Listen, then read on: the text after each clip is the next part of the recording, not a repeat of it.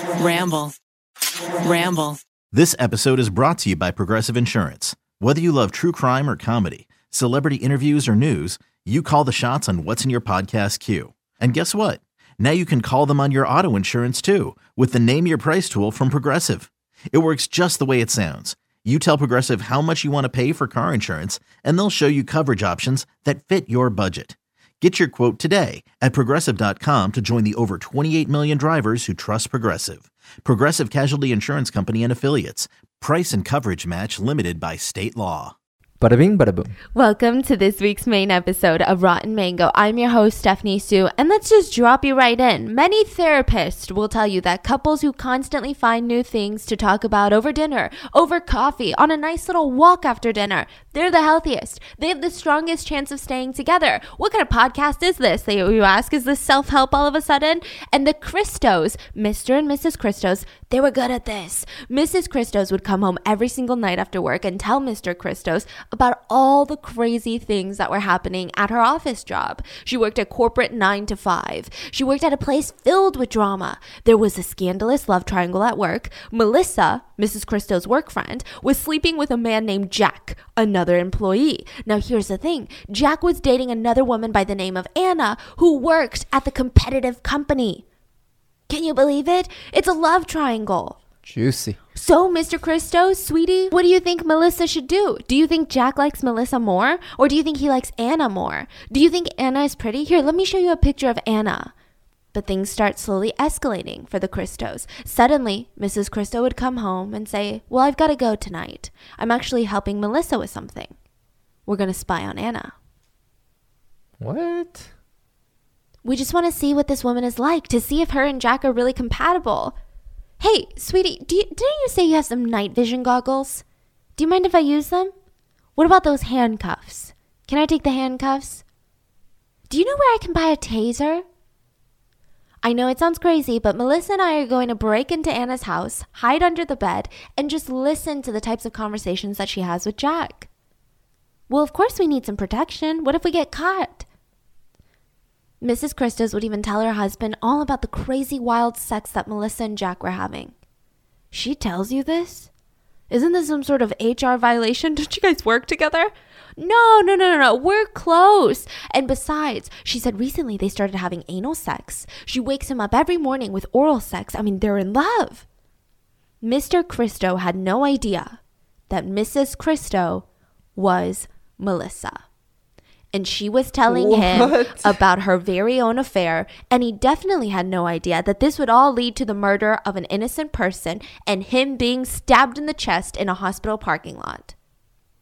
So let's get into the crazy love. It's not even a love triangle. I don't know what this is. As always, full source notes are available at rottenmangopodcast.com, but there's a really good book on this case called Obsessed by M. Phelps. I love all of his work. He has a ton of deep dives on a lot of true crime cases, even lesser talked about ones, like this one. He was the host of Investigation Discovery's Dark Minds. He appears on Snap all the time.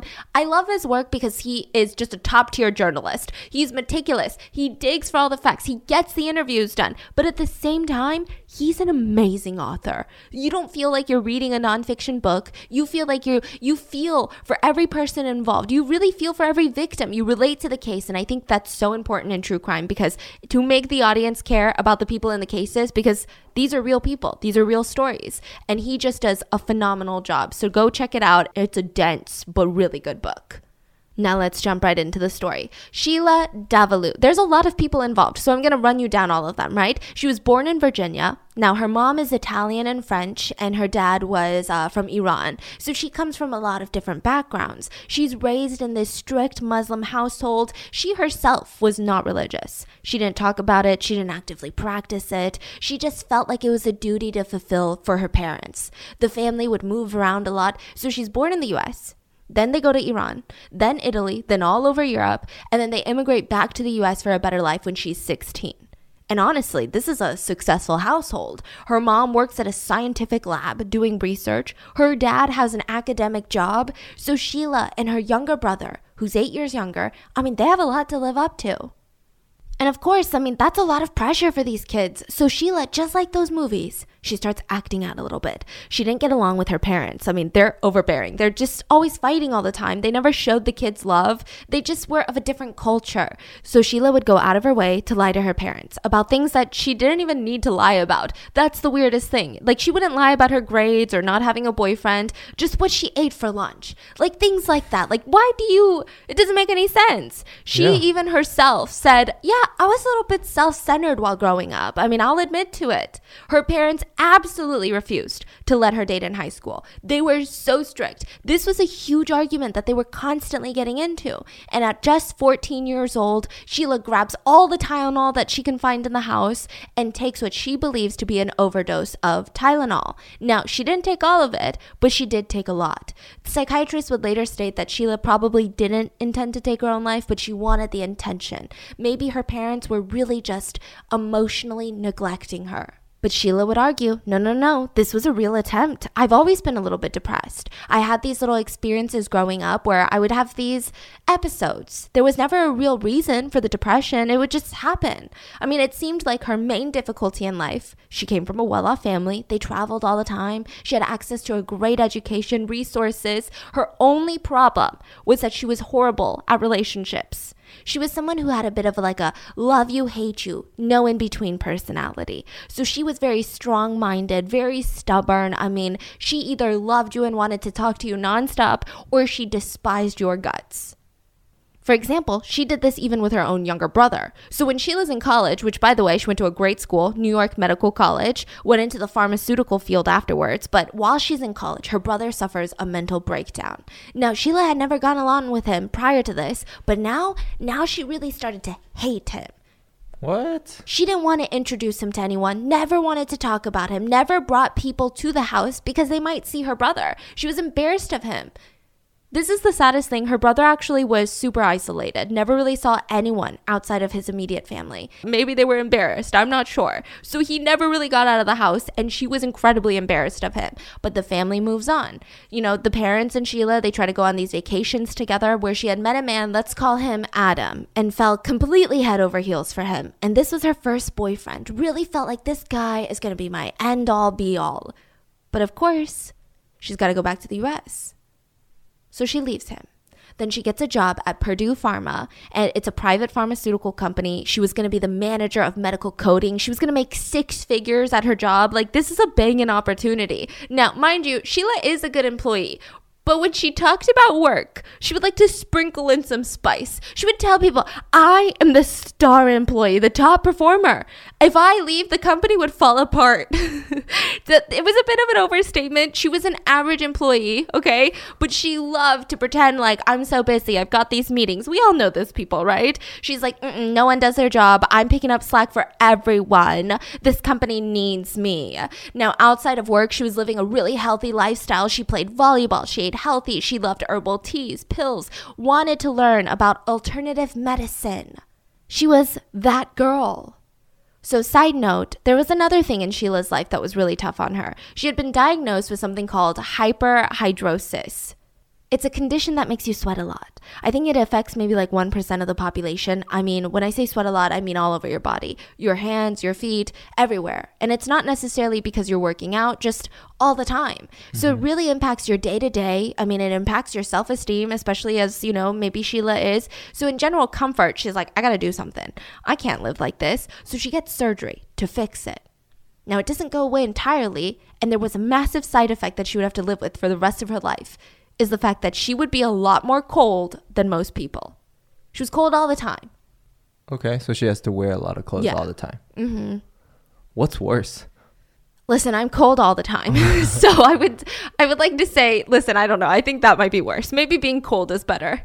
Yeah. So one day after work, Sheila went to happy hour with some of her coworkers. And that's when she bumped into Nelson Sessler. What a name, okay? Nelson. Now, Nelson also worked in the pharmaceutical industry. He actually worked at Purdue Pharma, the same company. It's that big of a company that they didn't know each other. He was tall, handsome, worked out, super charming, charismatic. He had a ton of friends at work. He loved working out. He was built, you know? When they bump into each other at happy hour, I mean, it was love at first sight. Sheila was sure that this was the man for her. I mean, this is who she had been waiting for her whole life. He had the whole package wrapped up neatly in a good looking package, you know? She wanted to see his package. Are you picking what I'm throwing down? They start flirting, ended up getting each other's numbers. They would meet up at night to have wild sex. I mean, it was less of a relationship and more of a booty call, but Sheila wanted a serious relationship. She's not okay with this. I mean, this guy really just only wants to have sex with her. Nothing else? But maybe she's being a little cynical. Maybe he's the type of guy that takes a minute to open up. He needs some time to fall in love with her. I mean, what's not there to love, right? It's not like they were old. They've got the time. Sheila knew with time Nelson would want her to. Then there was a moment that proved this. I mean, she's not just taking shots in the dark. So after one night of an amazing round of whatever they're doing, they're laying on Sheila's couch, and she said that Nelson said the nicest, kindest, most amazing thing to her that she had ever heard from anyone. I mean, can you take a guess? So the two of them are sitting there, and she had just opened up about how she didn't want to have kids. Mm-hmm. And he said, why not? He said, yeah, why not? Well, my brother is sick and I don't want to bring another person into this world because I have to take care of my brother. And I just can't have another person that needs my undivided attention. My brother is my top priority. I thought she doesn't like the brother. Oh, yeah, just you wait. Okay. Well, you need to have a sick kid then. What? So that's what he said to her. And she said, what? Well, you know, children help you clean up your act. You get more responsible from that. So this was the most loving conversation that she will always remember. From that day on, she said she knew that Nelson loved her. She knew it because only someone who loved her would say something like that. Like what? That you need to have a kid, a sick kid that would wish your future child to be ill. This whole thing is so bizarre, okay? Now, what she didn't know quite yet at that time, while she's dreaming up their lives together, is the fact that Nelson was in a long-term relationship. Yes, Nelson was in a relationship with a woman by the name of Annalisa Raimundo. They had met a year prior to him meeting Sheila, which was in 2001. So he had met Annalisa in 2000.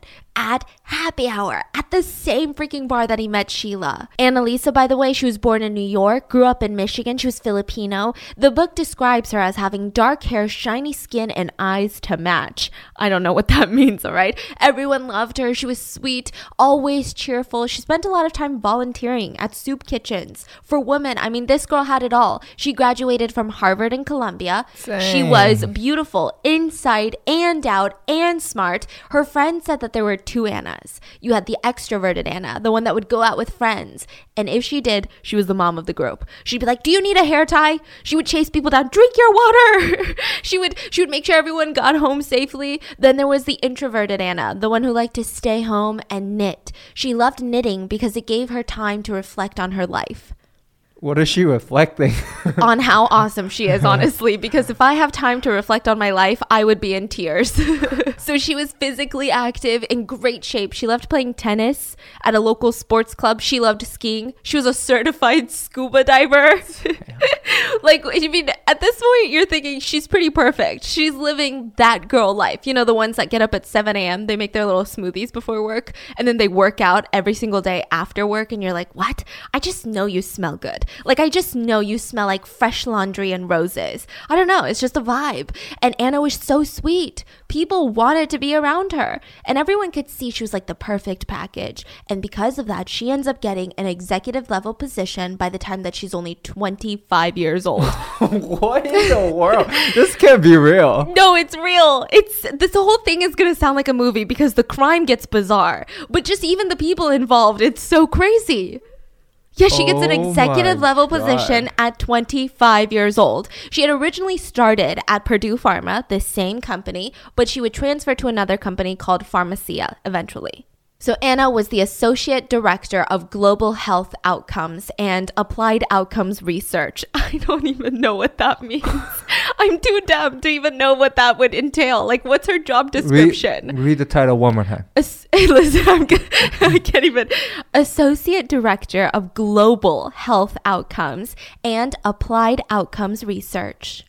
So she has these big dreams. She wants to be a CEO one day. Now, Nelson would later claim that he was in an open relationship with Anna. He was testing the waters with Sheila just to see if the grass was greener on the other side or if he should fully commit to someone like Anna. This, I tell you, is not true.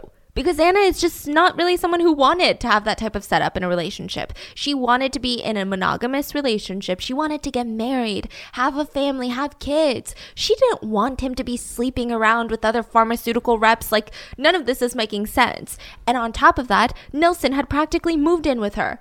He would spend a good 5 to 7 days at her condo because he had a place with 3 other roommates. But she's in executive position, okay? She has her own condo. It was probably nicer too, well decorated. She probably had lots of good hand soap around. And Anna just felt like, well, we don't have the perfect relationship. But she came from this Catholic background and she felt it in her soul that he was going to propose soon. Anna thinks? Yeah. Okay.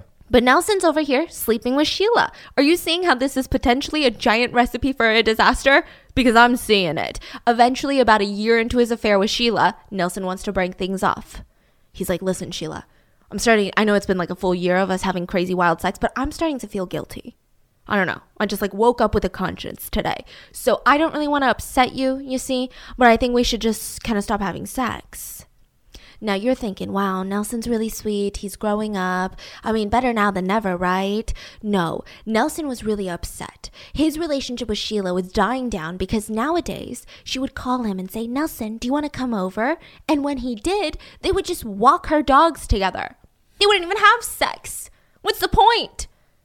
Sometimes she would ask him to dog sit for her. And he would go on over there, watch the dogs. And when she came back, no sex. Are you kidding? No sex.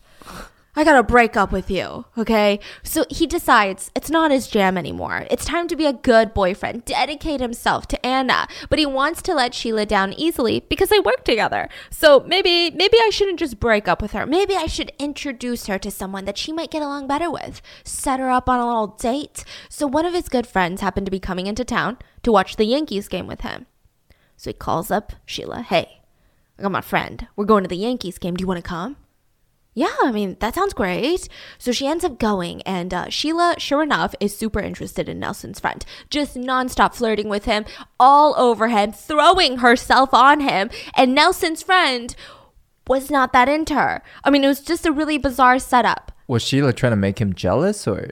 It seems, but she also seemed like she was interested. Okay. Yeah, for sure. She was like, you know what? He's pretty cute. Sheila would email this friend nonstop about how she wanted them to go whitewater rafting together, maybe potentially a soccer game. And Nelson's friend was getting so fed up. He would call up Nelson, dude, your friend keeps emailing me. Can you tell her I'm not interested? Can you let her know? I mean, this is really weird. I met her like once, dude. What's going on? What's wrong with her?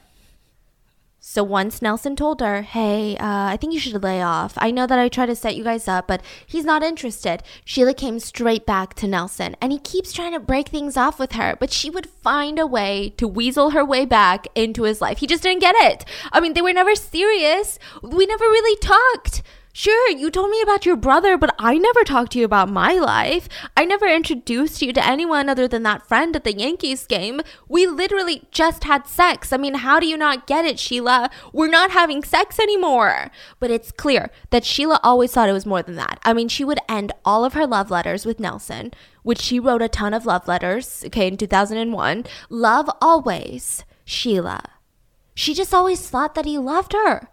With that child advice, Sheila doesn't know he has a girlfriend. She does know. Oh. It was very tough for her to accept that the relationship was over. It just didn't make sense to her. She kept thinking, what did I do wrong? She starts spiraling at work with depression. She stopped responding to emails, basically stopped working in general. I mean, she was extremely depressed. She felt hopeless, alone. She had dealt with depression before, but she said this was something else. This was a different demon. I mean, she felt like she had hit absolute rock bottom. The only way that she felt better was when she abused her access at work to steal Valium and other sedatives to take home.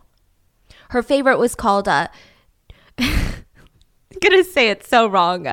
It's a drug that is considered hospital heroin. Like, it's that strong of a drug. So she would mix this with her Vicodin that was prescribed to her by doctors. Most of the drugs she were taking were opioids, which are highly addictive, very dangerous. I mean, super dangerous. And Sheila was taking them regularly. She claimed that she was taking close to 15 to 20 pills a day. If that wasn't enough, she would throw in a Xanax and a Valium in here and there. I mean, just whatever, let's do it. She claimed at her house she had an entire pharmacy of some of the most dangerous prescription drugs, and she was taking full creative liberty on how she was going to take them. She did embarrassing things, was it the drugs? Was it the heartbreak? We don't know. But she would write these letters to Nelson, asking him, why did you run away from me? Without any reason, without any warning. It's like I was a hunter and you were a scared deer. Just running away, galloping away in a forest of lost dreams. Like shit like that, okay? When there was no response to these letters, she started writing very dramatic goodbye letters to him for closure. Okay, I'm laughing and you'll find out why later. She wrote to him about how her soul was transforming after the breakup, and it was transforming into a blizzard of cries. Her broken heart has now become a torrent of tears. She just didn't understand. How, Nelson, how? How is there no closure? No final words? How can you just vanish without any explanation? No closure. You just tossed me like trash. I'm confused. I'm angry. How can you just do that? Throw people away when you don't find use for them anymore? You were more than a lover to me. You were more than a partner. To me, you were the brother I never had. Now, this is a little strange because she has a brother. And who sleeps with their brother? It's just bizarre. This whole thing is weird. But she meant it as she felt that her brother had been lost to mental illness, which what the fork? He's not dead. He's just going through some stuff, okay? The way that she talks about her mentally ill brother is very alarming. She could never talk to her brother or hang out with him. And Nelson had filled this void. But in the same breath, in the same letter, she complained that Nelson only ever wanted to have sex with her. So it's a little weird. This whole analogy of the brother thing is bizarre. So Sheila does one thing that's kind of smart. She starts seeing a therapist by the name of Fran Laurie. Now, she's trying to mourn her breakup, address her depression, and Fran is all ears, of course. I mean, she's a therapist. She wants to help. So Sheila starts opening up about how vulnerable she feels. Most of her day-to-day conversations were about Nelson. I mean, understandably, they had just broken up. Fine, makes sense. But she would oddly sprinkle in some lies. So she tells her therapist that Nelson would occasionally email her and send her text messages, which would make her anxious. Do I open them? Do I not look at them? I don't know. I just keep waiting for the next one, and I just want closure. This is a lie. Nelson never reached out since the breakup. Sheila would break down into tears, and Fran would ask her, tell me, what's the most painful? His positive qualities. I mean, that's what I'll miss the most. His sense of humor, the rapport that we had, the fact that he understood and liked my poetry. I mean, I just really want to be with him. He's the only person that I ever felt comfortable enough with to share my poems with. I've never shared them with my friends or my family because it represents like a deeper part of me, my creativity, my innermost thoughts, my feelings. And I read them to him. But she wasn't telling Fran everything. It sounds like she's opening up to her therapist, right? About these poems, about how much she loves Nelson. But she's not telling Fran about all the dirty things that she did that might kind of spark the red flags in a therapist. So, for example, Sheila had spied on Nelson's voicemails at work. So they work at the same company. And usually when you start working at Purdue Pharmacy, you get your own extension. You get your own voicemail. And the default password is 123. Now, you have the chance to change it, but a lot of the employees are like, this is work, it doesn't really matter if one of my coworkers listens. Who cares about my voicemails? So they leave it as 123. Sheila would sneak into his office and type in his voicemail code to listen to any and all voicemails that he had. Primarily, she was looking for voicemails from Anna Lisa.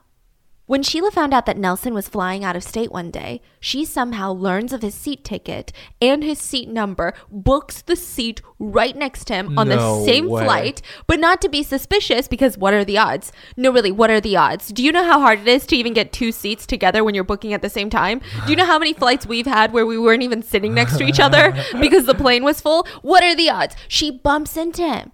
Oh my God, Nelly Nels, what are you doing here? Is that you? This is crazy, insane. I mean, it must be destiny. Look at us. I can't believe we even have the seats next to each other. Yeah. I'm going to Texas too. What for? It's actually a layover. I'm going to California. You're going to Texas? What are you doing in Texas? Do you mind if I move the arm handle up? Like a free-flowing armchair, a love seat, if you will. I mean, the whole thing is obviously bizarre. So Sheila starts slowly becoming more and more unhinged. But to her therapist, she keeps telling Fran that she's making great progress. I mean, Nelson's reaching out to me. He's making it super hard for me to move on. But now I'm even ignoring his calls. Aren't you proud of me, Fran? But Fran, the therapist, I mean, she's smart. She didn't know that Sheila was lying to her per se, but she could tell that Sheila was obsessed with Nelson. That's all she talked about. Day in, day out. That's what she was spending her therapy money on. Nelson. Session after session. So she asks, Sheila, have you ever had a serious relationship before? Maybe this is your first one. That would explain the obsessiveness. Have you ever had a relationship before Nelson? Well, yeah, my first relationship was with a guy 7 years older than me. I was barely 18 years old. He wanted to get married and have kids, so we broke up. Anything after that? Yeah, I mean, I dated this other guy once, but I mean, nothing that serious. Anyway, Nelson had called me the other day. And she goes on to her little spiel. Now she starts ranting. This is what bothers me. And I don't know, I probably mentioned it before, but Nelson has this history of cheating on his girlfriends. I'm not the first person that he's cheated on. And I wasn't the first person that he dated, which personally was upsetting, but I get it. He's a guy. But I don't know. I just don't know what to think about it. I'm just kind of upset. Sheila, I think it might be helpful to talk to some of your friends about it. Have you tried? Maybe it helps you move on. Try not to isolate yourself at this time. Oh, I can't. I mean, when I tell people at work, they all call me obsessive. Besides, therapist, no need to worry about me. I'm going to North Carolina for 3 days. For work. Yeah, I'm managing some clinical trials down there. It's going to be fun. Now, she doesn't see the therapist Fran for a while because she does indeed go to North Carolina. She had volunteered for a work project there, the same one that, you guessed it, Nelson was part of. That wasn't even really part of her job. Nelson was so shocked to see her. He's like, whoa, what are you doing here? We're in the same work group, Nelson. That's what I'm doing here. The whole thing with Fran confuses me because she's spending her money seeing Fran, but she's not being honest. The whole time she's lying to Fran. It seems like it's kind of like this effort to make herself feel better, to live this version of events where Nelson is reaching out to her. It's a normal breakup. They were in love, but it just didn't end up working out. And the reality of it is that she was just obsessed. Right? But maybe she doesn't want to face that. So she's trying to live this role. Maybe she's trying to get some sort of validation.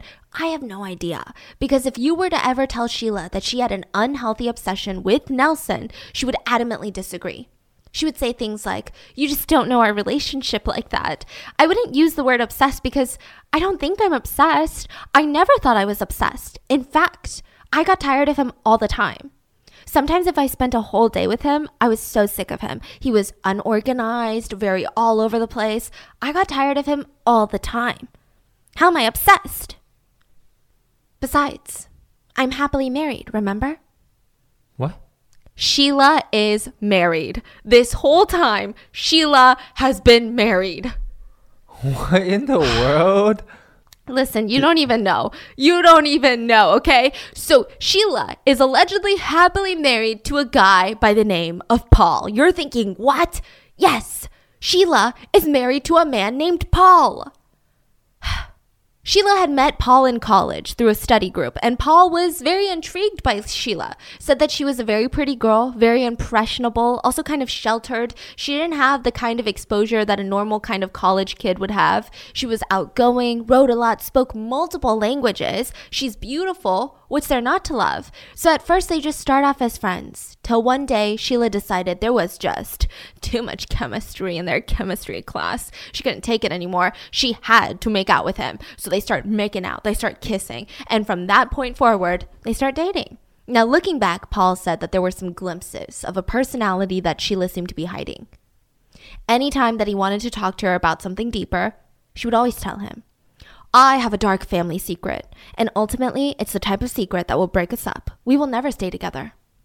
I mean, who just drops that kind of bomb? So he's confused. Wait, what? What are you talking about? What's the secret? Trust me, Paul. It's a deep, dark family secret. Well, what is it? You have to tell me. I can never tell you.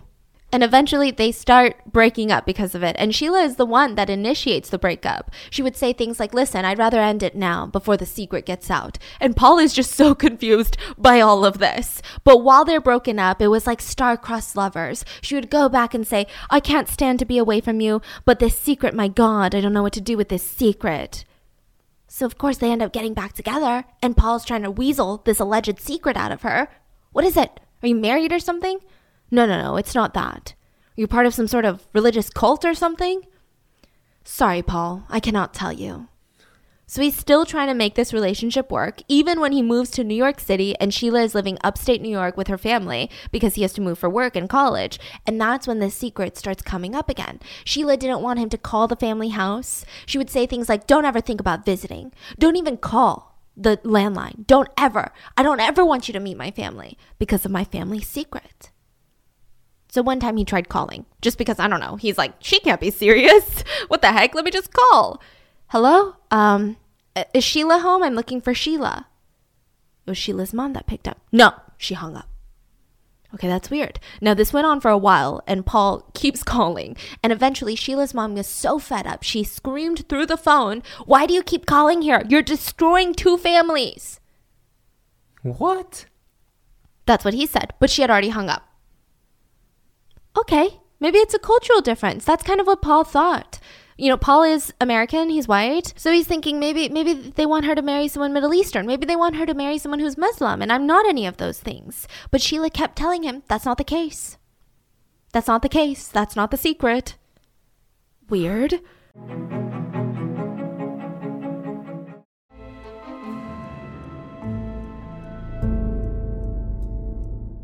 So one weekend, Sheila tells Paul, I'm going to New Jersey. I'm going to visit my grandparents. See, that's the thing about Sheila that Paul loved so much. She was so kind. She had great values, loved her family. So she went to go see her grandparents a lot. But this weekend, when Sheila's gone, Paul's phone rings. Hello? Hi, yes, I'm Sheila's husband. You're seeing my wife, aren't you? Wait, she had a husband? Yes. Wait, so Paul was her second husband? Yes. Oh my God. So he's like, what? What are you saying? Who is this? The man explained that he's Sheila's husband. Remember that guy Adam that she met on vacation abroad? Well, she married Adam. And Adam lives in New York City. And he said, I want to meet up with you at the Lincoln Center in the city to talk to you about this. And Paul's thinking, is this a prank? No, it's not. I'm Sheila's husband and I would like you to meet me in the city. Now Paul's thinking, okay, let's do it. I'm going to show up. Maybe nobody else is going to come because it's some sort of weird prank, or I can call this person's bluff. That would be the end of it. This has got to be a joke. So he goes to the cafe and sitting around, he's waiting for Sheila's alleged husband. I mean, it's laughable. But right in that moment, Paul sees a nicely dressed Middle Eastern man show up and introduces himself as Adam. This is a fake name, Sheila's husband. Now, he looked old. He was balding, but he was only about to turn 30 years old. Oddly enough, Sheila's husband wasn't angry. He wasn't upset. He was calm.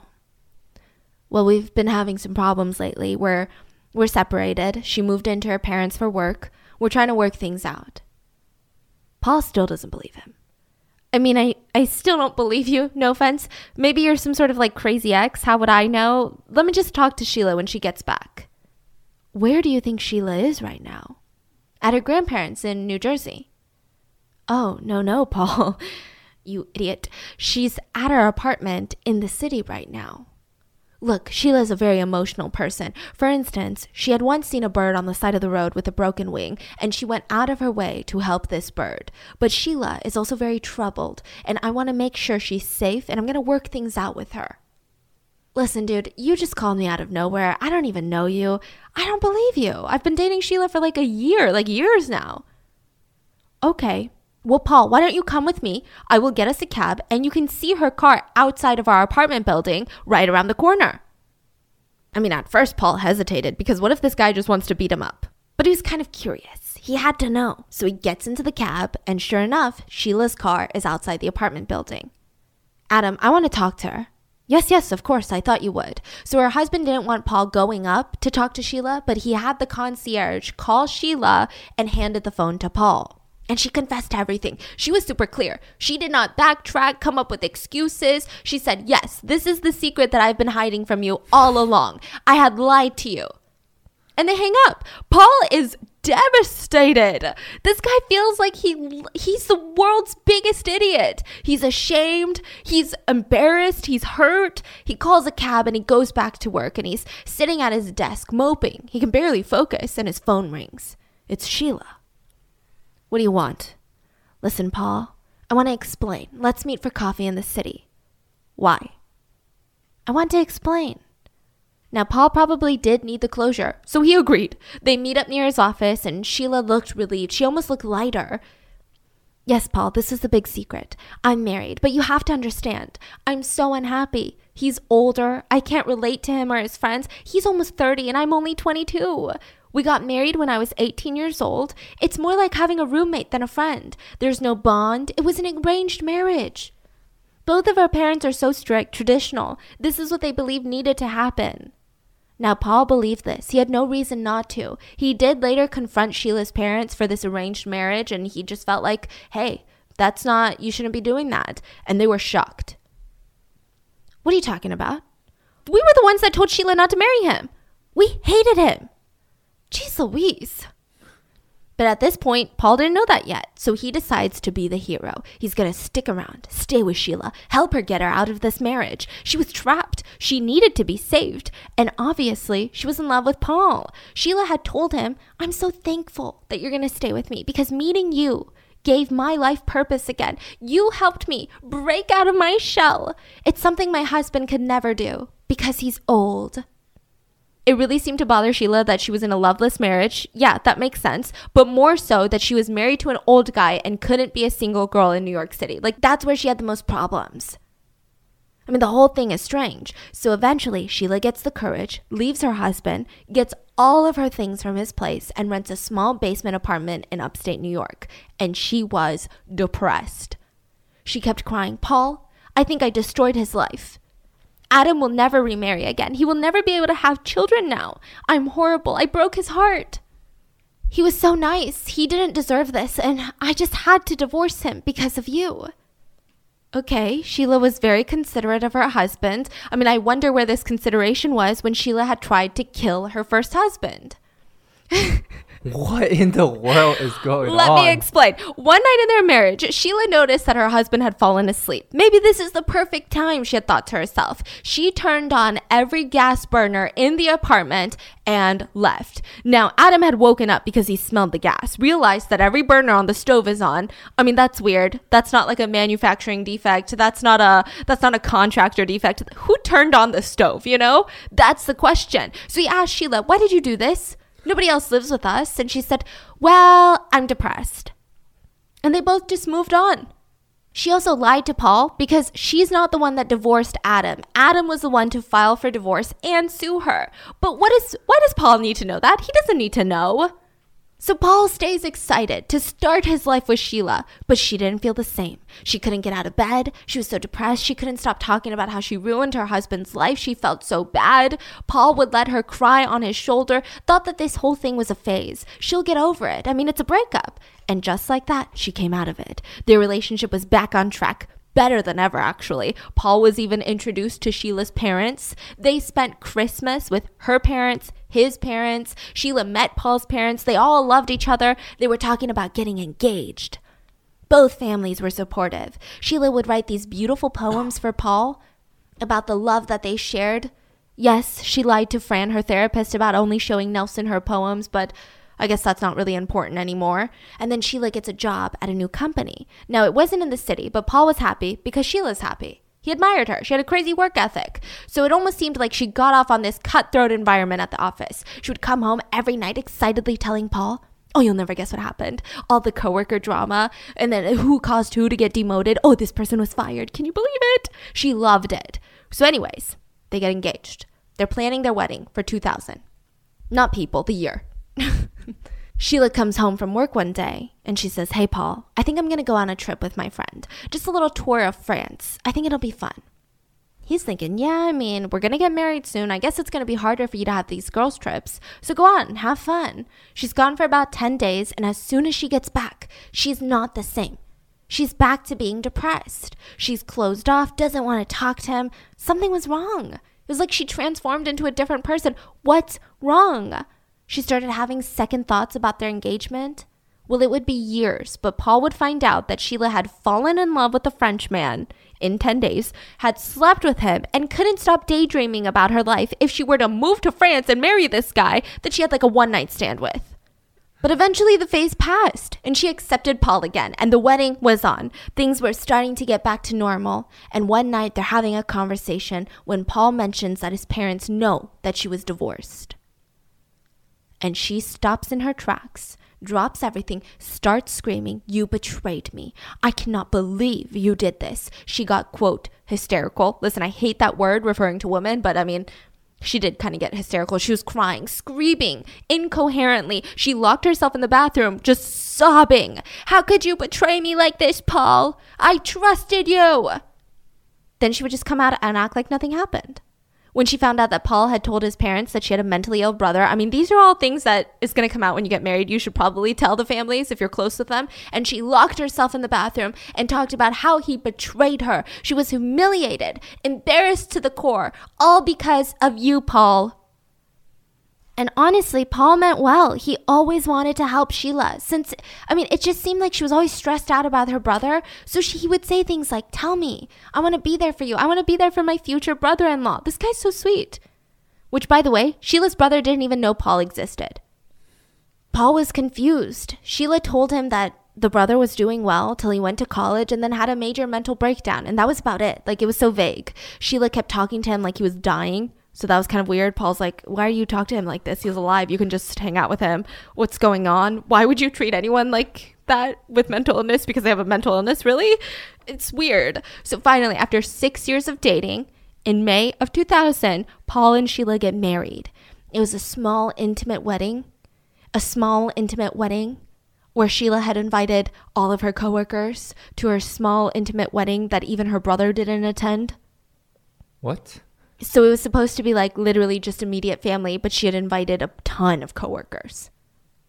Okay. It's just weird where her priorities are.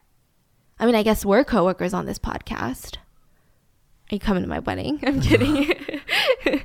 I mean, I just think the coworkers are the last people I'd be inviting to a small, intimate wedding. Yeah. Maybe a big wedding. Sheila's brother didn't attend, and she told everyone, "We got to pray for him. He has a stomach flu." So they're officially married and they moved to Pleasantville, New York. What a town name. This is where Sheila's parents live. Pleasantville is known to be a smaller town, but a very wealthy area. Perfect for these two highly educated young people with these nice corporate jobs climbing the ladder. It made sense. Paul even applied to get his PhD at Columbia. He got in. Sheila was working her way up in Purdue Pharmaceuticals. She was even eyeing a raise and a promotion soon, but that would mean relocating to Stamford, Connecticut, which is fine. You know, they're doing well. They're killing it, if you will. But the only downside of this is that these types of careers, they barely had time for each other. Paul worked in the city. Sheila would come home after work, and she liked her alone time. She liked to read a book, browse the internet, and she would fall asleep around 9 p.m. By the time Paul gets home, she's knocked out. I mean, they can still make it work, though, right? Mm-hmm. But there were some other alarming things. Sheila loved to freak out at Paul over nothing. And when I say nothing, I mean it. She would freak out if he went to go buy groceries, and God forbid, he came back with the wrong brand of salsa. It was game over. She would start screaming, "What the hell did you do? It's wrong, it's wrong." And she would lock herself in the bathroom and would not come out for a while. But right when that bathroom door clicked open and she walked out, she was a completely different person. "I'm so sorry, Paul. You know I didn't mean any of that, right? I'm so sorry." With all of that and work, the two start drifting apart. They start spending less time together, not putting in the effort. Sheila was getting distracted by work and other things and other interests, if you get what I'm throwing down. If you had gotten both of them in a room, like Modern Family style, Paul would say, "Well, we're living separate lives because of work and school, but we're still close. We're still pretty happy." Sheila would say, "I'm bored. Just need more fun in my life." And she found it with a guy named Nelson Sussler. So Sheila slowly starts spending all her free time with Nelson. And the only thing that she bonded with Paul on is when they got a dog. One day she comes home. Literally, they had just gotten this dog. And she says, I want another one. Please, can we get another one? Okay. What kind of dog do you want? It has to be a Boston Terrier this time. What? That's so random. Do you even like Boston Terriers? I didn't even know that you knew Boston Terriers. You don't even know me, Paul. The betrayal. Well, guess what? This was Nelson's favorite breed of dog, okay? So suddenly, she had to have a Boston Terrier. So by November of 2001, Paul and Sheila are both over their marriage. Then out of nowhere, Sheila pulls him to the side and says, I want my brother to come and visit. What? I get to meet your brother? Finally? After like 7 years of dating? Yeah. But he doesn't know that we're married, you know? Oh, okay. I mean, that made Paul still hopeful. She's opening up. She wants this to work. But Paul, my brother has to get used to the space first. So can you go stay with your parents or get a hotel? Yeah, of course. But you have to get rid of all of our wedding pictures, remember? He doesn't know we're married. I don't want to freak him out. I don't want to overwhelm him. What? You should hide all your clothes too. The smallest thing can trigger my brother. I'm telling you, you don't know my brother like I do. Don't forget your toothbrush, your body wash. Oh, your razor. Hey, that sock. Don't forget your printer. I mean, I want it to look like you don't live here. Otherwise, he's going to freak out. Don't worry, Paul. It's only going to happen a few times a month. So Paul was hurt by this. I mean, he wanted Sheila to connect with her brother, but at the same time, he kept asking her, please, can you promise me that you're going to tell him about us? Please. Yeah, I will, Paul. When the time is right, I will. Sometimes Paul would come back to the house and he would find odd things, like 2 glasses of wine that were empty in the sink, a pair of men's underwear. So of course he had his suspicions that she was being unfaithful, but he didn't want to confront the thought. Or maybe he was just really busy. And then there was another alarming thing. Sheila and Paul were going to refinance their condo. A lot of people do it. It's not alarming. It's not saying like they're in financial ruins or anything like that. They just were trying to refinance their condo. But what Paul didn't know, because he trusted Sheila and did not read the paperwork, is that she had accumulated a crap ton of credit card debt. I'm talking like $50,000 worth of credit card debt on clothes. I mean, she really liked the finer things in life, on bags, on shoes. And when they refinanced it, Sheila had the bank package up a huge portion of her credit card debt into the refinancing. So they were paying it off together, and he didn't even know. He thought that he was just helping pay the mortgage like a loving husband. Okay, that's fine. Well, it's not, but he didn't even know it at the time. So they're still trying to make things work in their marriage. And then during dinner one night, Sheila brings up, so there's a love triangle going on at my workplace. The woman's name is Melissa. She's a friend of mine. She's been a work friend of mine. And she's having an affair with this guy named Jack. And he's in a relationship with another woman named Annalisa. Oh my God. Melissa knows that Jack is involved with Annalisa. I don't think Annalisa knows that Jack is seeing Melissa. But what do you think Melissa should do? Sheila, I don't really know. I think that Paul was trying to be interested in her story, but he doesn't even know these people. It's just weird. I don't really know. No, but I want to know. What do you think Melissa should do? And for months, all Sheila would talk about was this dang love triangle at work. She also described in depth and detail all the steamy sex that Melissa and Jack were having, how they would sneak off to fork each other, you would think that she's just straight up reading her husband 50 Shades of Grey. It was that intense. She would say things like, Paul, I think Melissa's obsessed with Jack. She just can't get enough of him. But she's also really upset that he's still seeing Annalisa. Why would Jack want to see 2 women?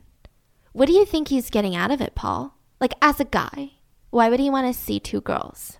Paul had no suspicion? No. Sheila, I don't know. I don't even know Jack. I have no idea why someone wanted to see 2 women. Well, why does Jack like one more than the other? I don't know. Jack. Why do you even care, Sheila? Well, Melissa and Jack have sex all the time. Why does Melissa keep telling you about her sex life? Isn't that some sort of HR violation? Why do you care so much? Oh, Paul, we've been dating for 10 years? We're boring.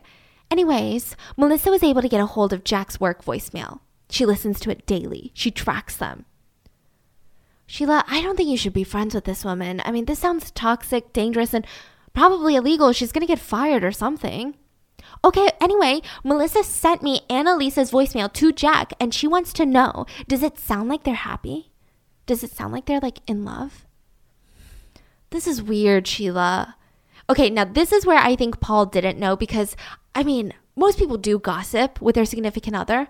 So I think he just like really trusted her. It's a little bit bizarre. Like this whole voicemail thing is getting bizarre. But like, you know, you would talk to your husband about office relationships, wouldn't you? Am I the only town gossip here? So he just wasn't alarmed. He's like, oh, what? Why does she have the voicemails? Okay, I mean, I guess I'll listen. And the whole voicemail was just this. Hey, honey, it's Annalisa. Was wondering when you're coming over for dinner. Okay, bye. That's it, Sheila? What do you want me to know? Her voice. What do you think of it? I don't know. I don't know why you care so much. At this point, Paul is still understanding it's juicy work drama. He gets it, no big deal. But Paul starts getting concerned when she starts bringing it up in front of his parents, in front of his family. So she would go meet Paul's parents and she would keep asking them, what do you think Melissa should do? Okay, this is weird. And it wasn't like a conversation starter. It's not like she was just trying to fill the silence. Like she was obsessed. It's all she would talk about. If you were talking about something important, she would disrupt you and ask, what do you think Melissa should do? Now, as you know, there is no Melissa. Melissa is Sheila. Jack is Nelson and Annalisa is, well, Annalisa. And her brother was not coming to the condo at all, not even once. It was always Nelson, whom she got a kick out of having sex with in her married home while her husband was out, trusting his wife, thinking that his wife is connecting with her younger brother. Sometimes Sheila would sleep for 12 hours at a time, and Paul would think, man, those long days at work, she must be exhausted. Oh no, should I be worried? Maybe she's getting depressed again. But in reality, she was busy going skiing, traveling to Boston, having tons of steamy sex, allegedly steamy, with Nelson. Nelson this whole time thought that Sheila was divorced. Not that he cared, okay? But that's just what he thought. Once when Paul went to go visit her at work, she gave him a grand tour of her desk and then hurriedly took him to another empty desk. No one was sitting there. This is Melissa's desk. She picked up the framed picture of 3 random women and pointed at the middle one. That's Melissa. Follow me. Took him to Nelson's desk where there was a picture of Annalisa. That's Annalisa. Do you think she's pretty? Sure. Do you want to know how Melissa and Jack met? Okay, so while they were leaving the bar after happy hour one night, going to their cars, Melissa ran up to Jack and just kissed him. This is the true story of how Sheila and Nelson met, by the way. Oh, okay, and then what? Melissa was so embarrassed, but Jack said he was okay with it. And they started going on these dates, and one thing led to another. And it wasn't until Melissa stumbled across Jack's voicemail at work that she found out about Annalisa. Which is true. This is exactly how Sheila found out about Annalisa. Paul, I think that Jack feels trapped by Annalisa and he doesn't really want to commit to her, but Anna keeps pressuring him. How do you think Anna sounds like as a person? Do you think she's nice? I don't know, Sheila. Anyway, did you know that Jack has trouble ejaculating? Yeah, okay, so Sheila would go in depth on these sex life stories. She would tell him about his favorite positions, Jack's favorite positions in bed. I mean, literally, Paul knew. Yes. So think about it in so hindsight. Weird. She's telling him about the person that she's cheating on him with. Yeah. She would say things like, Melissa loves it when Jack plays the guitar for her. Isn't that so sweet? He plays the guitar for her. So sick and twisted. The crazy thing is, if you think Sheila's behavior is bizarre and alarming now, just you wait. It's about to get worse. Let's talk about the murder of Annalisa. Sheila's holding on to dear life, trying to keep her relationship with Nelson alive. Now, the same thing cannot be said about Nelson. He literally never thought about her again. He was practically living with Annalisa. They were getting closer, happier together. They even started talking about getting engaged soon. Meanwhile, Sheila asked Paul, "Can I borrow your night vision goggles?" You're thinking, why does he have night vision goggles? What's going on? So Paul had an obsession with X-Files, and he ordered these night vision goggles. So he'd go out with his friends into the middle of the woods, and they would look for UFOs. That was like his little hobby. Instead of fishing, he's looking for UFOs. Must be rewarding, huh? Can you imagine some guys just with some giant goggles on staring at the sky? I'm not saying UFOs don't exist, but just the sight of that would be pretty comical. Well, why do you need them, Sheila? Melissa wants to spy on Jack. So get this. Jack never told Melissa that he has a girlfriend. So Melissa needs to get proof to confront him. And the only proof so far are the voicemails. And whenever Melissa asks Jack about it, he denies it. So she wants to spy on him, see where he's going, and I want to help her. But we need the night vision goggles. Oh, so like a stakeout. Again, I think at this point it's like, it's alarming, but I think we've all had those toxic friends, no? Listen, I'm trying to give Paul the benefit of the doubt because this is very alarming stuff. So he's like, oh, like a stakeout? Yeah, duh, that's just what I said. So can I have him? And he gives her the night vision goggles. Go ahead. I don't care. Let me go grab them. They work really good. You can see in the dark. So she starts getting excited. And he's like, but Sheila, be careful. Jack is obviously not a nice guy. He's seeing these two women. He's doing this. I mean, he's a bit of a jackass from what I can tell. Yeah. And just like that, she skippity-dippities out the door to go spy on Jack. But it wasn't a one-time thing. No, it was not. Sheila went with Melissa by herself to spy on Jack for weeks. She would even come home and talk about how she was almost caught. She was so worried. She would say, come with me, Paul. Okay, you stand here and I'm going to sit in the car right here. Can you see me from there? Like this distance. Can you see me in the dark? I want to know if Jack saw me. Can you see me? I don't know, Sheila. It's kind of hard to tell. Well, what if Jack saw me and Melissa? I guess he would confront you at work tomorrow with Melissa. I don't know, okay? Sheila eventually outgrew the spying, but don't worry, it's only because she graduated. She'd say, Paul, guess what? Melissa bought a lockpick set. A what? Melissa wants to break into Annalisa's apartment during the day when she's at work. Why on earth would she do that? She wants to get pictures and get a sense of Jack's relationship with Anna. Why is she telling him everything? I don't know. That's honestly crazy, Sheila. You're going to now break into someone's apartment to look at pictures. Sheila, don't you dare go with her. You could get arrested. You could literally lose everything. Sheila didn't listen. She walked to her purse, pulled out the lockpicking set, and proceeded to test it out on their front door. Now, I don't know if this is a cheap set or if maybe Sheila's just not that good at it, but it didn't work, and she was so upset. Paul, don't you have an eavesdropping device in your closet? What? You're like, what's wrong with this couple? Is this like you from Netflix, Joe in Love? Why does Paul have an eavesdropping device in his closet? So when Paul was younger, he wanted to be a private detective or maybe an FBI agent. So he had all of these weird gadgets that he ordered from magazines. From magazines? Yeah. Okay. It's a little weird. Okay. Melissa wants to know if she can borrow it. For what? She wants to put it in Jack's office and listen to his conversations. Now, Paul was either exhausted or Sheila had him in the palm of her hand, because now I can't even give him the benefit of the doubt, because he just sighed and ended up giving it to her. Okay, a few days later, Sheila returned super upset. It didn't work. So I went out and I bought another one. But that didn't work either, so I'm going to file a complaint with the company. Eventually, she gives up her little Kim Possible spy gear and thinks, but Paul, I was thinking, do you know where I could buy a taser? A what? A lot of girls are getting them for self-defense. Now, around this time, Sheila starts going to therapy, but she doesn't stop talking to Paul about the love triangle. I mean, he's just tuning her out at this point, talking about how Jack isn't spending time with Melissa anymore. He went on vacation with Annalisa. They're spending a lot of time together. Listen, Sheila, why don't you just tell Melissa to confront her? Confront Annalisa, get it out in the open. I mean, they're adults. Like, we're not high schoolers. Confront her? Yeah, I don't know. Just go talk to her about it. Clear the air. And a few weeks later, in November, Paul gets a call from his wife.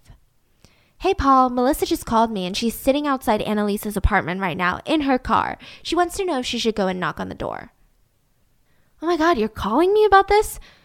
Yeah, just go knock on the door. Get the affair out in the open. I think at this point, Paul was sick of hearing about this. Just tell Melissa to talk to Annalisa. They're adults. Get it. Just figure it out. So he hangs up. Other than that call, the day had been rather normal. Sheila had gone in for work as usual. She clocked out at 11 a.m. and she didn't get back to work till 2 p.m. Now that's a very long lunch break. What happened in those 3 hours? We don't know the exact details, but this is what's suspected. Annalisa was having a chill morning, minding her own business. Nelson had slept over, woke up, they had sex, they took a shower before he had to leave for work, you know. Anna works from home a lot, so she's just cleaning up around the house, doing laundry, knitting. She was actually talking to a friend on the phone when the doorbell rang. That's weird. She wasn't expecting anyone. Hey, I need to call you back. Someone's at the door. She goes to answer it, and it was Sheila. Now, from here, it's a little strange. Anna potentially knew Sheila because they had worked at the same place, you know. Now she's working at the same place as Nelson. Maybe she had heard Sheila's name. Maybe she even suspected that Sheila was having an affair with Nelson, right? We don't know. But we can speculate that Sheila didn't immediately attack Anna. She might have tried to reason with her because she made it inside.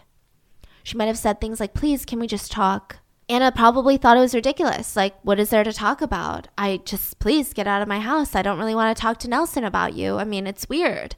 It's speculated that at this point, Sheila pulled out her taser because there were marks on Anna's body later and had tased her down.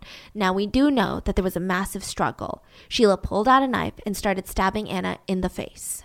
Oh my God.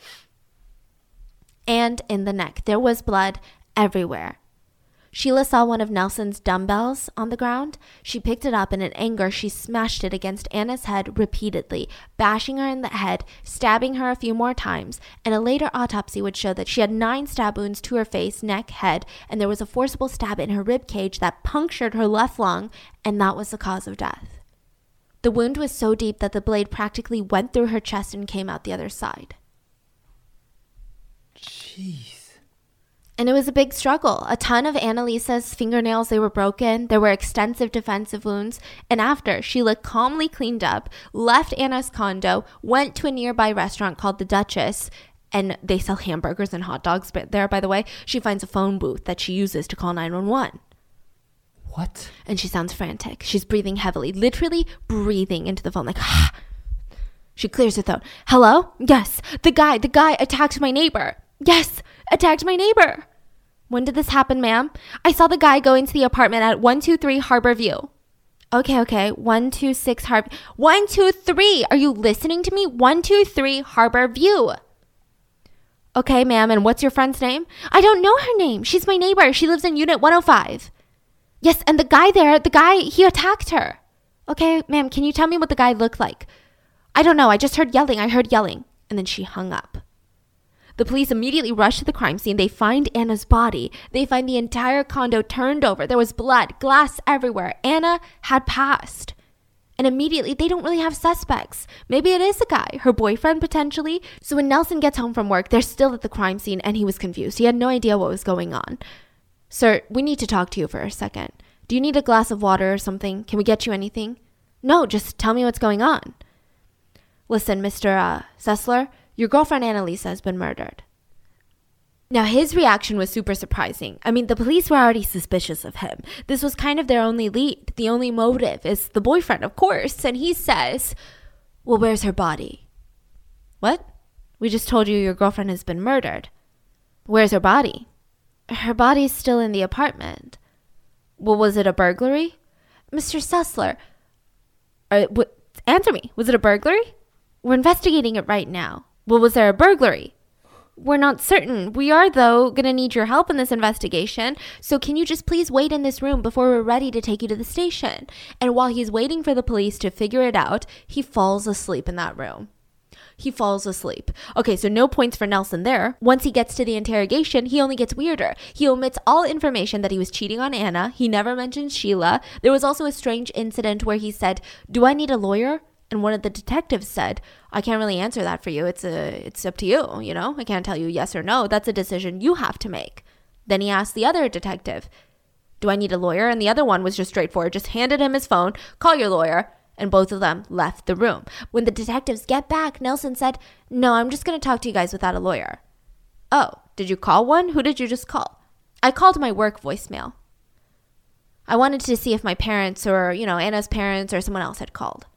So you don't want a lawyer? No, I understand what you're doing and why you're questioning me, and I want to be as helpful as I can. Look, I'll even take a polygraph test if you want. He was helpful enough to provide a full list of all of his ex-girlfriends, minus Sheila. Why does he keep hiding about Sheila? Because, if he's having an affair, then there might be motive for him to murder someone. It just doesn't look good. But you say he admitted. No. Oh, he didn't admit. Yeah. Took out all that information. On the day of Anna's murder, Anna's mom, Susan, was driving Anna's grandma, right? Her own mom, home from the hospital in Florida, not even the same state. And suddenly she had this feeling of dread. It was so bad and so intense that out of nowhere, Susan had to pull over and stop driving. and she was bawling uncontrollably. And her mom was like, "What's wrong, sweetie? What's wrong?" And she says, "I don't know, Mom. I don't know how to explain it. I just feel like dread. So weird. Is it like menopause? I don't know." So when she gets home with Anna's grandma, she is told by Anna's sister and her husband that Anna had been murdered. That's unreal. Anna's dad said that when he heard the news, he was so overcome with anxiety and pain, he felt like he was having a heart attack. He felt weak. His heart was pounding so hard and so fast. They didn't even have the strength to ID Anna, so her sister had to take on the task. Meanwhile, Sheila, she leaves Anna's place, calls 911, and goes back to work. And she even calls Nelson's voicemail and says, "Hey, it's me. I just wanted to say, have a good weekend. Okay, bye." No way. Yeah, have a good weekend. The next day, Sheila gets a call from one of her coworkers. "Have you heard the news, Sheila? Annalisa's been murdered." She conveniently did not tell Paul, her husband, that Annalisa had been murdered or about this, anything about this. Instead, she went about her life as usual.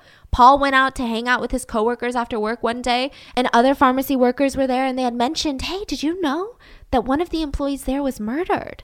They didn't mention a name. Paul was confused and stressed, and he just kind of assumed it was Annalisa because it's not every day someone gets murdered. It's not like, hey, someone was, tragically run over. It's not like, oh, they got into an accident. There was a fire at the building. It was someone was murdered. So he immediately thought Annalisa. So he called Sheila. "Hey, babe, is Annalisa okay? I heard at lunch that a Pharmacia employee was recently murdered, and I just thought maybe it was Annalisa." "What? Really? I wonder if Melissa did something." "No, it can't be. Annalisa's fine. She's living in New Jersey." 2 weeks later, Sheila came up to Paul to complain. "Honey, I cut my finger on a dog food can." "Oh, whoa." When Paul looks at it, it's a nasty looking wound, but it didn't look fresh. "What do I do?" Well, you should probably go to the ER for that, like get stitches or something." And she pretended to go, and when she came back, she said, "Yeah, they said they can't help me." What do you mean they can't help you? That's literally what the ER is for. By the time Thanksgiving rolls around, Sheila completely stopped talking about any and all love triangles at work. But out of the blue, she said that Jack and Annalisa broke up. What? Yeah, Melissa and Jack are together now, alone, and they're exclusive. Wow, I'm surprised. After all that drama, just like that, they're together? Yeah, if they're happy, I'm happy. A month after the murder of Annalisa, Sheila and Paul had a dinner party, and one of their friends notices Sheila's gash on her hand. "Oh my God, what happened? What did you do?" "Oh, that's nothing." And she seemed really distracted. She walked away because the only person that Sheila was interested in talking to at this party was a corrections officer in New York. Wait. She walks up to him. Not Nelson? No. Drink in tow. So Nelson wasn't invited. Oh. Because remember, Nelson has no idea that Sheila is married to Paul, and Paul was there. So drink in tow out of nowhere. "So, how do they find fingerprints?" What? Like, how do they distinguish them from one another?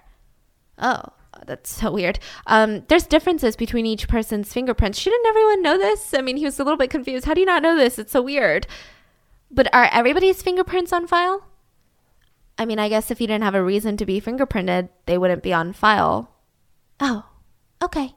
And she didn't seem so curious after that. She walked away. And when Nelson finally understood the gravity of what happened, he felt depressed. He had treated Anna so horribly, he couldn't even apologize now. So he had some friends come into town to try to stay with him, support him, but everyone was just over it. "Dude, you cheated on her. I get it. You're grieving, but come on, get over it." His friends were really rude, I guess, right? They were like, you gotta move on. Go stay with your parents for a little while or something. Now, what does Sheila do? Oh, nothing creepy. Yes, it's creepy. She sends him a box of cookies and condolences to his parents' address. Addressed to his parents as well. The whole thing is so weird. And he just thought maybe this is her way of being nice. Yeah, if they can't be dating, maybe they can be friends. So he calls her to say thank you, and that's how it started. They start talking on the phone, then eventually going on dates. Sheila started sending him strange letters again, would write things like, "I've been worried sick about you. I keep going over everything in my mind, trying to envision what you think of me, not to mention all that you must be going through." And then she started her strange activism. So one day she went skiing with Nelson's friends, and she brought up war in the Middle East. And she claimed that one of Nelson's friends had said, "Let them be killed. There's too many people in the world anyway." I highly doubt that, okay?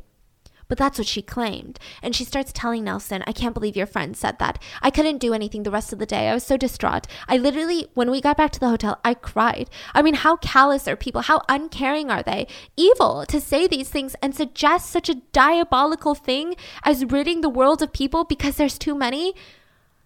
I can't stand the thought of anyone being dead or even hurt. You should know that I'm afraid of blood. Did you know that? Oh my God. She wrote about how gentle and kind she was in her letters to Nelson, how she wouldn't even have the heart to kill a fly. Oh, that saying bothers me because have you guys really never killed a fly before? You know the saying that's like, that person's so nice they would never hurt a fly. I feel like I don't know one person in my life that hasn't killed a fly once. No? Like just by accident? Just one? By accident. Or on purpose? There's like electric fly swatters out there. That's real evil. I like it. Now, she would say, I can't even hurt a fly. I would use a glass and piece of paper to trap the flies and take them outside. Flies. Not even ladybugs or spiders. Flies. Full on flies. She wrote about how she hated that Nelson would go hunting.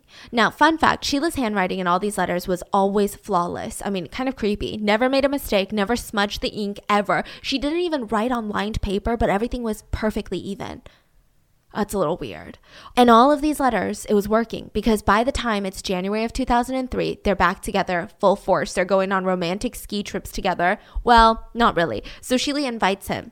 Says, my friends are coming. Let's go to the ski trip. But of course, all of her friends conveniently back out last minute. And now, well, Nelson, let's just make the best of it. We can have fun, just us two. Let's not let it bring down our trip. Anna had only been murdered 2 months ago. And let's be real, Nelson is moving on and it's quick.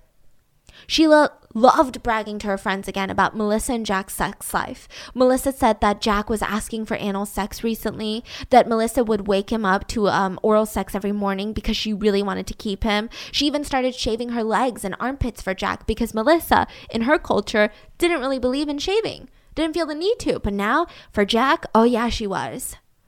As the two start getting closer, poor Paul is not doing great. He was fed up. I mean, he's at the end of his rope. It felt like they were roommates now. Not even friends, definitely not partners. Paul keeps getting kicked out of the condo so that her brother can come over. And she's like, oh yeah, take your dog with you. My dog? Yeah, take Molly with you. But leave Brownie, the Boston Terrier, because Molly doesn't like my brother. But Brownie, the Boston Terrier, oh yeah, she loves my brother. Even sleeps in the bed with him sometimes. Remember, the Boston Terrier is Nelson's favorite breed of dog. Okay, but Sheila, you need to tell your brother about us. Yeah, I'll tell him on Valentine's Day. Eventually, Paul is finally picking up the red flags, the wine glasses, the men's shirts and pants, the fact that the sheets were always freshly washed when he got back from his little hotel trip, and he confronts her. I can't leave anymore, okay? This is my house too. And she says, yes, I totally get it. I totally understand. And Sheila did understand that she needed to murder Paul. So on February of 2003, a baseball player named Steve died. He was only 23 years old and he had died of an overdose of a powerful stimulant that makes your body pump adrenaline and it can cause organ failure. It was really bad. Sheila sees it on the news and she was intrigued, fascinated, bewildered, obsessed. I mean, sure, you could say she's in the pharmaceutical field. Maybe it's a professional curiosity that she had. But one day when she gets home from work, she tells Paul, hey, I have some vitamins and supplements. I think you should take them. They're from my herbalist. And he looked at her. She was holding up a bunch of bright yellow pills in a clear Ziploc bag. Not a bottle. Not even like a goodie bag. No. Like, what? You need to take about 8 to 10 of these pills. Oh, well, I mean, I guess I do have some high cholesterol. Maybe some natural supplements wouldn't hurt. So that night he takes 8. He can't sleep. His heart is pumping out of his chest. He's shaking, staring at the ceiling. Couldn't think. Couldn't do anything. The next morning he says, hey, Sheila, I think those pills made me sick. That's so weird. A few days later, she comes back in the morning. Hey, my herbalist reformulated the pills so they should work now. You should take them. And he does, but he only took 5 this time. He goes to the gym that morning and the same thing happened. He felt like his heart was going to explode. The rest of the day, he feels so sick. Finally, he tells her, they made me sick again. I can't take those anymore. Whatever, I was just trying to help. Then there was another incident where he bought a treadmill for the spare room, and she hated this. She said, it's so ugly. I don't want to put it in the guest room. Well, it's going in there, Sheila. Like, I need to work out. You don't even use this room. Fine, Paul. I don't intend on keeping you around much longer anyway. What did you just say? Oh, well, I just checked the receipt and it's a full refund within 30 days. That's great. What? I'm kidding. Saturday, March 22nd, Sheila begs Paul to go see his mom with her. I mean, honestly, that's super sweet, right? Like, we should have tea and sandwiches with your mom. Sheila had asked. Paul's like, wow, this is nice. Maybe this means that she wants things to work out. She wants to try again. So they go, they have a great time with his mom, and then they leave, and she asks him, do you want to play this game? It requires you to be blindfolded and tied up. So he's thinking, whoa, a sex game? Maybe their relationship is getting fixed. So at this point, they're sleeping in separate rooms. Maybe things were looking up.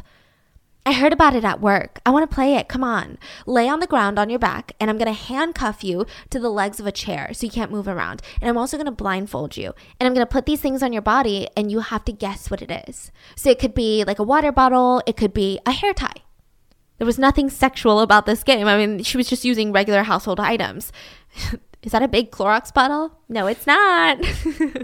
So she goes first. They do this in the spare room that Paul used for work. And she lays down, gets blindfolded, and he does a couple of things to her. And she's like, God, I'm not getting these right. Okay, this is boring. Why don't you try? So then she blindfolds him, ties him up, and starts putting things on his body. First, it was the dogs. Then it was a printer cartridge, like an ink cartridge. Then a calculator, a Spider-Man figurine, a shampoo bottle. He started to kind of enjoy it. He was guessing all of them right. Then she starts getting frustrated and she starts going downstairs and rummaging in the kitchen. When she gets back, she was upset. You're better at this game than me. This is the last item for you to guess. Okay. She gets on top of him, straddles him, leans over, and brings a candle close to his mouth. He couldn't guess it, he couldn't touch it, but he could smell it. So she picks up a giant knife. Paul feels a powerful blow to his chest. Then another. And Sheila was screaming. And finally, she calmly said, I think I hurt you. You're bleeding. What? Now, Paul, she keeps saying, Paul, it was a mistake, an accident. He has no idea that he's been stabbed. He's been blindfolded. He felt like this blow on his chest, and he knows something's wrong, right? But he doesn't know that he's been stabbed, because how do you even know that feeling? What does it feel like? So he keeps saying, what happened? Take the blindfold off. What happened? I think something fell on you. I think the candle fell on you. Okay, that's fine. Just why don't you help me don't panic, Sheila. It's fine. I'm not mad. Just help me take the blindfold off. I can't find the handcuffed keys. Okay, that's fine. Just to help me take the blindfold off and we can find the handcuff keys. It's okay. Calm down. He didn't understand what was happening. He knew that he was probably injured, but he had no idea what. His breathing was getting shorter. He started sweating a lot. So Sheila finally resorts to breaking the chair to free him. What do I do? Now, Paul felt like Sheila was acting, that she was acting distressed. And she comes back with a glass of juice and says, here, drink this. So he's drinking it and he says, call 911 right now, Sheila. Call an ambulance. I'm in a lot of pain. He started spasming. His whole body was spasming. Help me, Sheila. Just call 911. Please, can you just get an ambulance here? And Sheila starts looking for her phone in slow motion. Dials 911. My husband's been hurt. We were playing a game. He's bleeding. He's having trouble bleeding. She gives the address to the condo. Please hurry. Please hurry. But there was nobody on the other end of that call. She never called 911. Sheila, I need to see the wound. Go get the mirror from the bathroom and hold it up to me so I can see the wound. Paul didn't see the depth to his wound in the mirror, genuinely felt like something had fallen on him. Yes, he was bleeding, but he didn't know that he had been stabbed. I also think that his brain probably was not letting him get to that conclusion. So he keeps asking, well, where the hell is the ambulance? What's taking so long? Call them again, Sheila. Okay. So she pretends to call. Sheila, just give me the phone. Let me talk to the operator. Put the phone to my ear. Shh. The operator doesn't want to talk to you. She says you need to lay down flat. There's 2 ambulances out right now, but there's a delay because someone had a stroke. So they need to go to that person first. It's going to be about 25 minutes, Paul. What? He's thinking, that's utter bullshit. What kind of sick joke is this? Where are the keys to the handcuffs, Sheila? I don't know. Well, let me talk to the operator. You can't, Paul. She wants you to stay calm. Here, take this. And she came back with some NyQuil. He's like, no, I don't want some freaking NyQuil. I'm going to get drowsy. So he starts struggling to get off the floor onto the futon. And Sheila says, well, I can go into a walk-in clinic and see if they can take someone or if they can find someone. But she comes back in 5 minutes. No way she found a doctor or walked into a local clinic and asked some questions. So she sits down with him on the couch and says, you're so brave, Paul. They can't help you. We just have to wait. But you're so brave. I love you. And he says, you know, Sheila, things haven't really been good with us. We've got to really work on things. I know, Paul, I know. Nothing I do helps you, huh? I don't know, Sheila. I'm feeling dizzy. I can't stop sweating. My breathing is slowing. And Sheila goes to find the handcuff key and goes outside to make a call. I'm going to try to call someone to help you, okay? So outside the condo, she calls Nelson. Hey, do you want to come over for dinner tonight? Yeah, sounds great. It's on my way back home. I'll be there in a couple of hours. Okay, sounds perfect. She goes back in to rub Paul's back, holding him on the couch. Now, Sheila had nicked an artery going into his heart. This is fatal if it wasn't treated soon. So he could actually die. Like, yes, the stab wounds were not that deep. He wasn't bleeding out profusely, but it was bad. But Sheila thinks he's dying. Yes. Paul wanted to go to the hospital right now. I mean, he had fought this idea because he kept thinking, well, what if the ambulance comes the minute that I leave? But he couldn't take it anymore. So he's like, let's go. She forces him to put a jacket on. That's so strange. Why do I need a jacket to go to the emergency room? It's not even cold outside. And even if it was, I'm going into the car and I need to go to the emergency room. She slowly helps him tie his shoes, put on his jacket.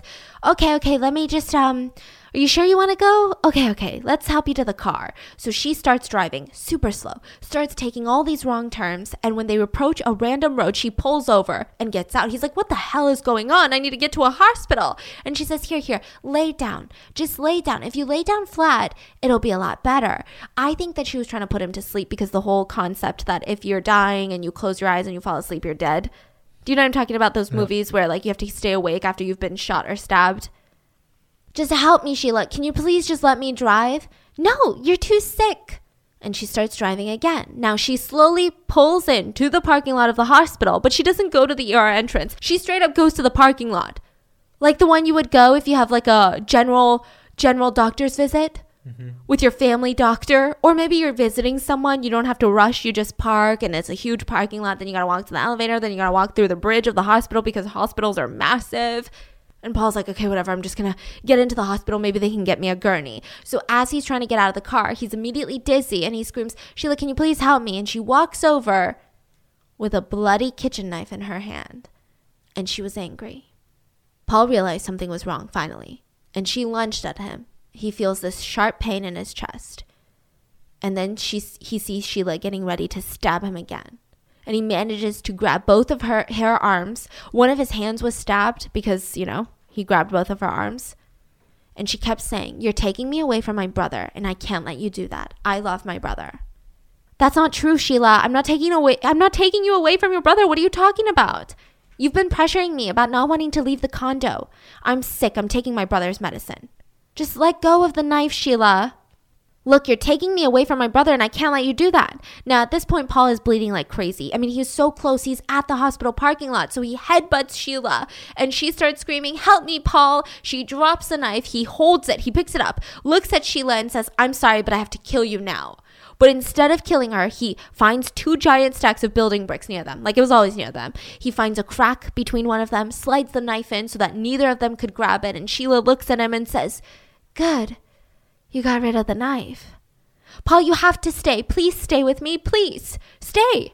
I have to go get help, Sheila. No, you have to stay with me. You have to stay with me. And he punches her, but he misses. But she still falls on the ground and he rushes into the hospital and he starts screaming, I've been stabbed. I've been stabbed. Sheila runs in screaming, no, that's not true. He attacked me.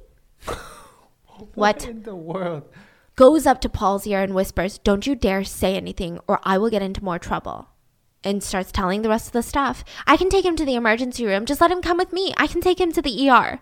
Now they refused, and one of the workers went over to Sheila's car, took the keys out of her ignition so that she couldn't drive off, and the police were called. She was arrested on the spot. Paul went into open heart surgery, and he could have died if they had waited even mere minutes, but he survived. Sheila would later claim that she was hallucinating, that it all started a couple years ago. When she would look out the windows, she would see these dark figures, these demons that were approaching her. Sometimes they made it into the house. Sometimes they would rip apart her books, and she was in a trance. When she woke up, there would be torn books in her hands. The demons were in her head. She had this volcanic rage. She didn't want to kill Paul, but he was guessing all the items right, and she was so much better at the game than she was. She was so upset, and that's when a demon appeared and stabbed him in the chest. It wasn't her. It was the demon. But it all felt premeditated because she had taken him to see his mom earlier that day as like a goodbye day. It's all weird. So what is wrong with Sheila? Later, a lot of people would speculate that she had intermittent explosive disorder. Now, like a lot of diagnoses, this does not mean someone is murderous, okay? But it's just repeated episodes of impulsive, aggressive, violent behavior. Sometimes it's non-physical, it's just verbal, where you just react grossly out of proportion with the situation. So a lot of people might experience this in domestic violence, road rage, throwing things, breaking walls, temper tantrums when you're an adult. Like, it's just weird. Anyway, Nelson gets to her condo and the police are just swarming the place. Like, what a deja vu moment. So he's like, what's going on? There's been a domestic dispute. Huh? Like, doesn't that usually mean like a couple? Yeah, the husband was stabbed. He's in the hospital. The husband? That doesn't make any sense. So he goes home. He's trying to think in peace, but the police come to question him. You forgot to tell us that you were in a relationship with Sheila. This time, Nelson lawyered up. Now, when it was time for the trial, Nelson denied all romantic involvement, said it was just sex. And at first, the police didn't like him because he was strange. Even at Anna's funeral, you could see him walking around, greeting people like he was running the place. And then every once in a while, he would walk into a corner and just sob. You could hear him wailing throughout the room. It was like echoing. But when he turned around, there were no tears. The whole thing was weird. So he helped the police. He wore a wire with Sheila, but nothing really came of it, which is fine, I guess, right? She denied all doing. She said, I have nothing to do with it, Nelson. I did go to Annalisa's house one time because she had invited me. We were friends.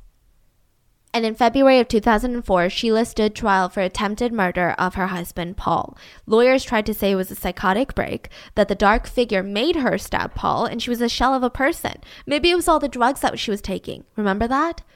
But when they checked her place, she wasn't taking that many drugs. She never stole from work. She only took a few things that were prescribed to her. There was no signs of overdosing or drug abuse. So even that was a lie. Sheila was found guilty and she never reacted. She was given a maximum sentence of 25 years. And Paul had actually gone to visit her in prison to get closure. But all she wanted to do was talk about a book she wanted to write on the fictional account of Anna's murder. Kidding me? Are you kidding me? So the police want to get her for Anna's murder. That's when they find Anna's sink faucet handle was a mixture of Anna and Sheila's blood. This was their big break, right? They bring this to the prosecutors and they did not get a warrant for years because there was, budget cuts. There was politics involved, which is, crazy because you're thinking about justice. They were thinking, what's the rush? She's already in jail. Yeah, what's the rush of this whole family wanting closure and justice? What's the rush, right? So finally, November of 2007, she is arrested and her trial would drag out for another 4 years because she represented herself in court. When Paul testified, she had to cross-examine him and she failed. He was a great witness. The jury loved him. She tried to argue that Paul's memory sucked because it had been 10 years ago. She said things like, Mr. Christos, you don't know if I didn't call 911, correct? I do know that you didn't call 911. And how would you know that? Because the police have no record of your phone ever calling 911. The defense rests. She was a shit show. She cried that Paul was so cold to her while he was on the stand. Sheila was also interrogating Nelson viciously. He would say things like, yeah, Sheila and I were just friends. I'm sorry, what? Just friends? At one point, Nelson called it a fling and she was upset. Really bad. The jury was entertained, but it was really bad. So the sentence, she was on the charge of murder. The court sentenced her to 50 years. That would be served consecutively to the sentence that had been imposed by the state of New York. So 25 plus 50. Sheila was 43 years old at this point, and this would effectively, hopefully, become a life sentence. And she's still in prison. And Nelson is, hopefully out there. I don't know what he's doing. Okay, I hope Paul is doing great. Paul really just wanted to have faith in his own wife. He was probably mentally, emotionally, physically, I don't know about physically, but definitely mentally and emotionally abused, which is why, I know a lot of people might sit there and say, how could he have not known, right? And that's why I gave him so much benefit of the doubt. How could you know? If you love this person, you trust this person, how do you know they're going to stab you in a hospital parking lot? You can't know. So he's saying that the moment he realized was at the parking lot. Wow. Like now in hindsight, he's saying, I do remember it almost was like she was moving in slow motion, but he thought that it was his pain. When you're in so much pain, you're like, come on, hurry. Get me the medicine, right? Damn, the poor dude really didn't suspect anything. Did not. For years. So that's the story of one hell of an office love triangle. What are your thoughts on this case? And I hope you guys enjoyed, and I'll see you guys on Sunday for the mini-sode. Bye!